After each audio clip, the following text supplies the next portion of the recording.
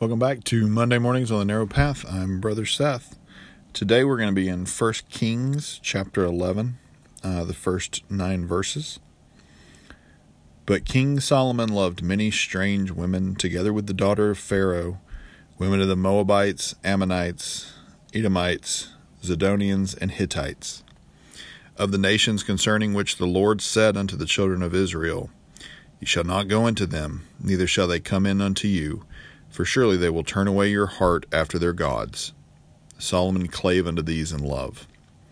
And he had 700 wives, princesses, and 300 concubines, and his wives turned away his heart.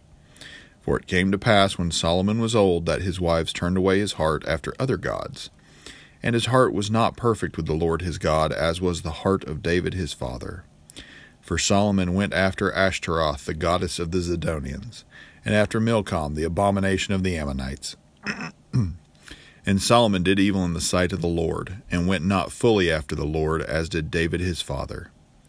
Then did Solomon build a high place for Chemosh, the abomination of Moab, in the hill that is before Jerusalem, and for Molech, the abomination of the children of Ammon. And likewise did he for all his strange wives, which burnt incense and sacrificed unto their gods. And the Lord was angry with Solomon, because his heart was turned from the Lord God of Israel, which had appeared unto him twice. Now, in the second verse there, where it talks of the Lord said unto the children of Israel, this was actually something that he said to Moses when he was talking to the children of Israel about going in and actually conquering the land and clearing the path before them to make Canaan ready for them and the area around secure for them. That's where he commanded them that they should not take these women to wife, and they shouldn't take these sons as husbands, because they would draw their heart away from God to that of their gods. And Solomon didn't heed that, and it started his first wife, mentioned in 1 Kings, is Pharaoh's daughter. Of course, Egypt, very well understood and known as, a polytheistic society that the children of Israel had managed to escape. But then he had 700 wives, princesses, 300 concubines, and his wives turned away his heart. And I won't blame his wives, because Solomon took the actions he took. He intentionally married these women that God had told them would do this. And part of me wonders, if the wisdom that God had given him had led him to a state of pride of this. Well, that can't happen to me. Look how wise I am. And I don't know. I don't have confirmation of that. But this doesn't begin all at once. It was a slippery slope. It was a doorway he cracked open.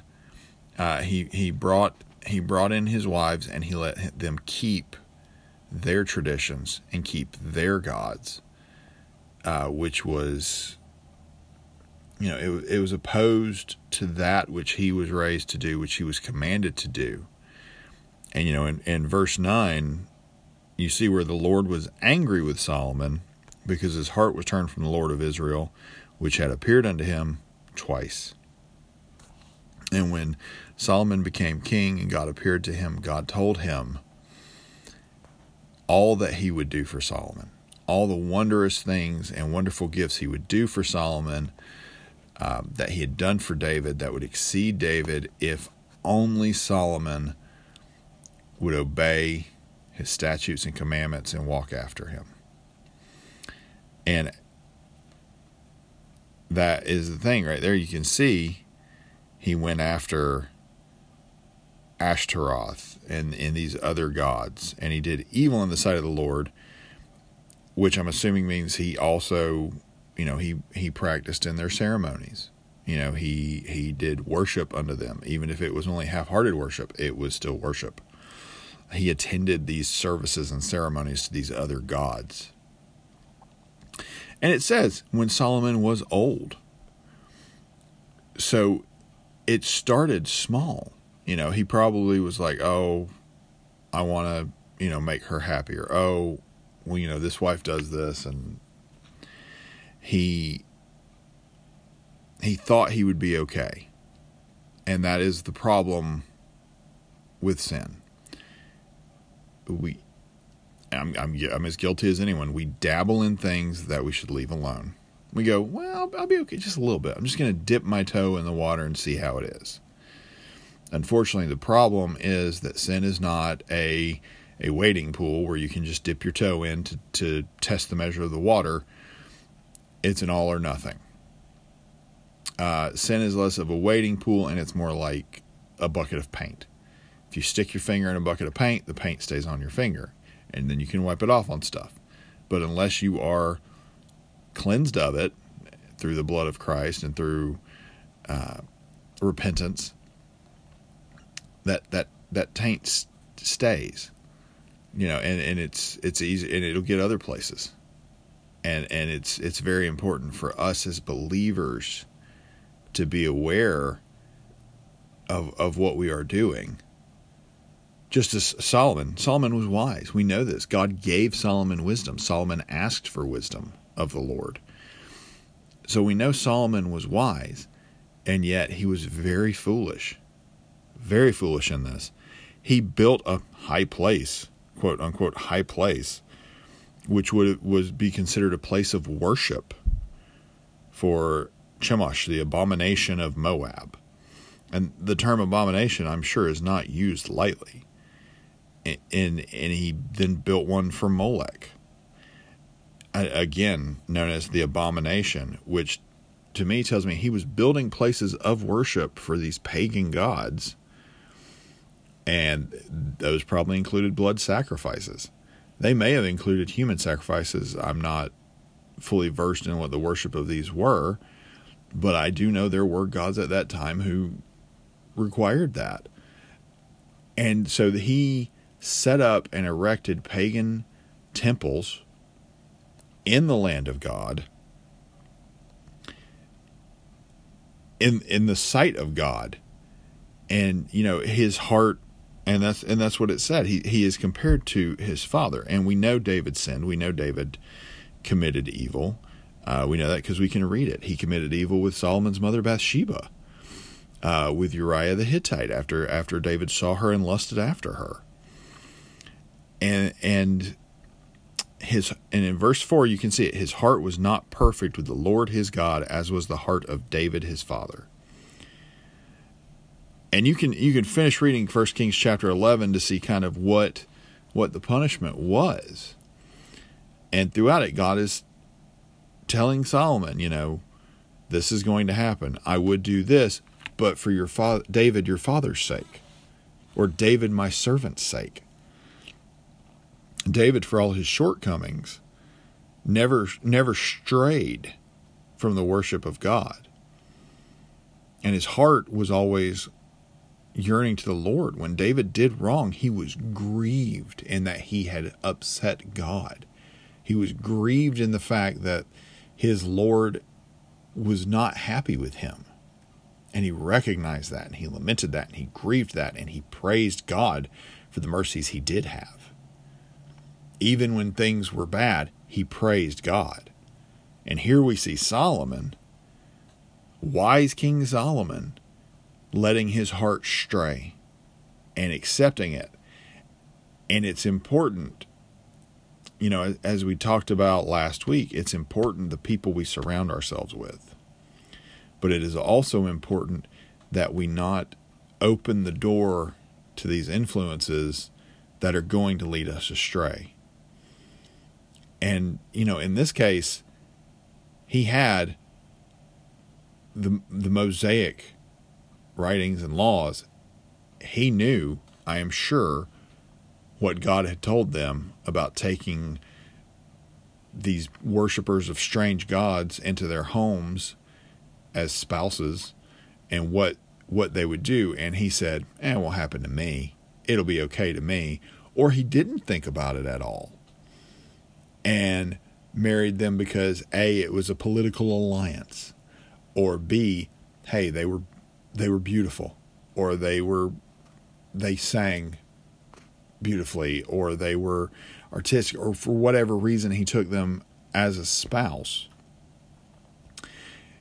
we see in that the start of his downfall, because of the decisions he made and the statutes of God he chose to ignore, thus ending in full-blown idolatry.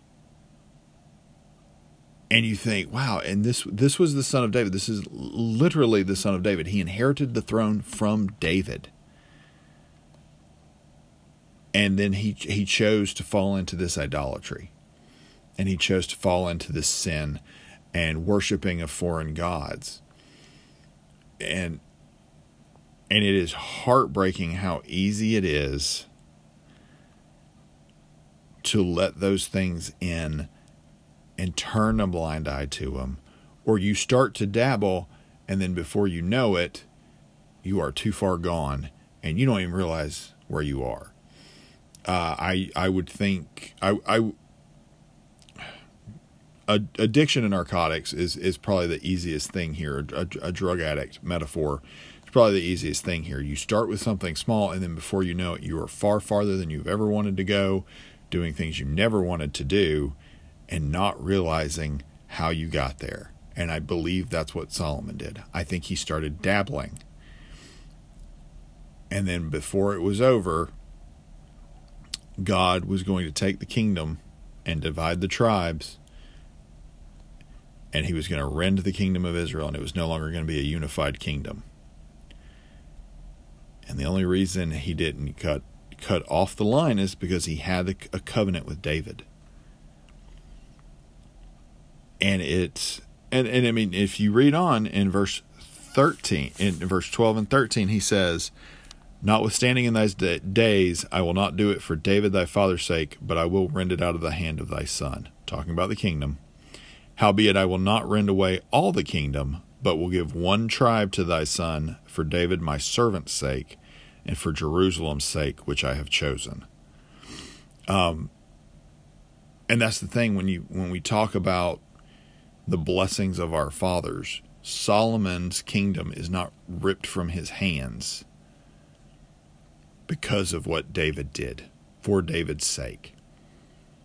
But now, because of Solomon's sin, the kingdom is going to be ripped apart from his son. It is very important for us to rejoice in the blessings we receive, be grateful for those who came before us, and set that standard. And also to think about how the consequence of our sin echoes throughout time. It comes back to our children, it comes back to our grandchildren, as well as the example we set. Not just the sin we commit, but the example we set. Clearly, David, a man after God's own heart, his son fell into idolatry and away from God. So on this Monday morning, if you're listening, let's be aware. Let's watch what things we put into our lives. Let's watch what doors we open and what avenues that sin can come slipping in, and let's be mindful of that and pray that God guard our hearts and minds from those things and help us to discern them. This has been Brother Seth with Monday Mornings on the Narrow Road. Lord willing, we'll be back next Monday with another message. Pray for me. I'll be praying for you.